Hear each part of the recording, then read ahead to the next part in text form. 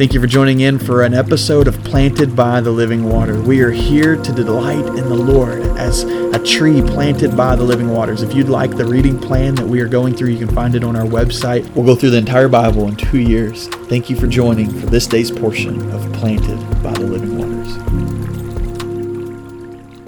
So here we come into probably two of the most descriptive chapters of all of Scripture that overwhelm me with a joy and a longing and a yearning for what is to come as I think of my last day, whenever that is I give my last breath, or when Christ returns, whatever that would look like.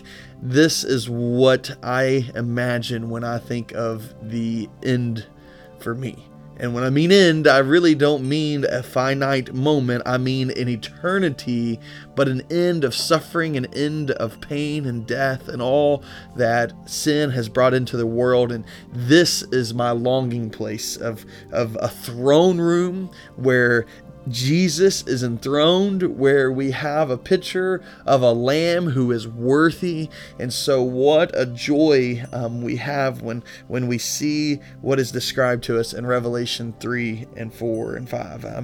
4 and 5.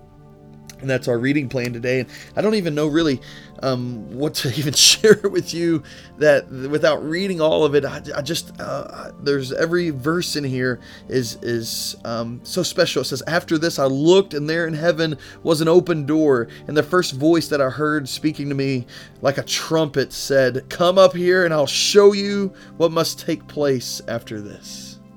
I'll show you, he says.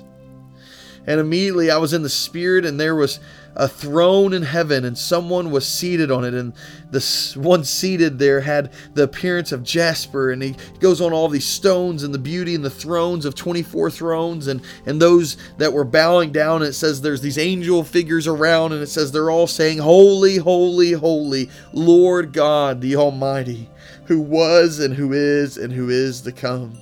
And this picture of just worship. And I come to chapter 5 and this movement of John where he says, he's weeping and there's no one to open the scroll. And it's a sense of just desperation. And then there's one worthy, and it's the one who is a lamb. And he's heard that there's a lion, but he beholds and he looks and he sees a slaughtered lamb standing in the midst of the throne. And it says in verse 8, "When he took the scroll, the 4 living creatures and the 24 elders fell down before the Lamb.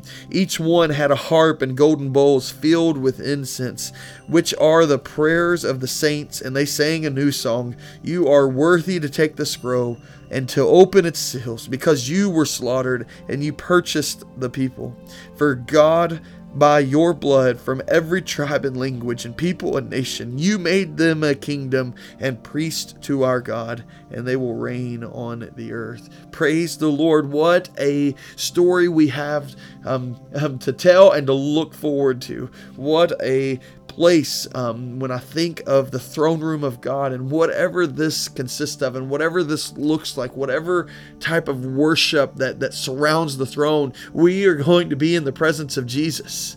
And whether we'll just be kneeling there for all of eternity singing these very words, or whether this is just a picture of true and awe-inspired worship as the Lamb is before us, I'm not sure. I just know that I want this. When I read it, I overflow with the desire for Jesus. I desire Jesus, who by his blood he purchased us for every tribe and language, a people, a nation. You made them a kingdom of priests to our God, he says. Praise the Lord.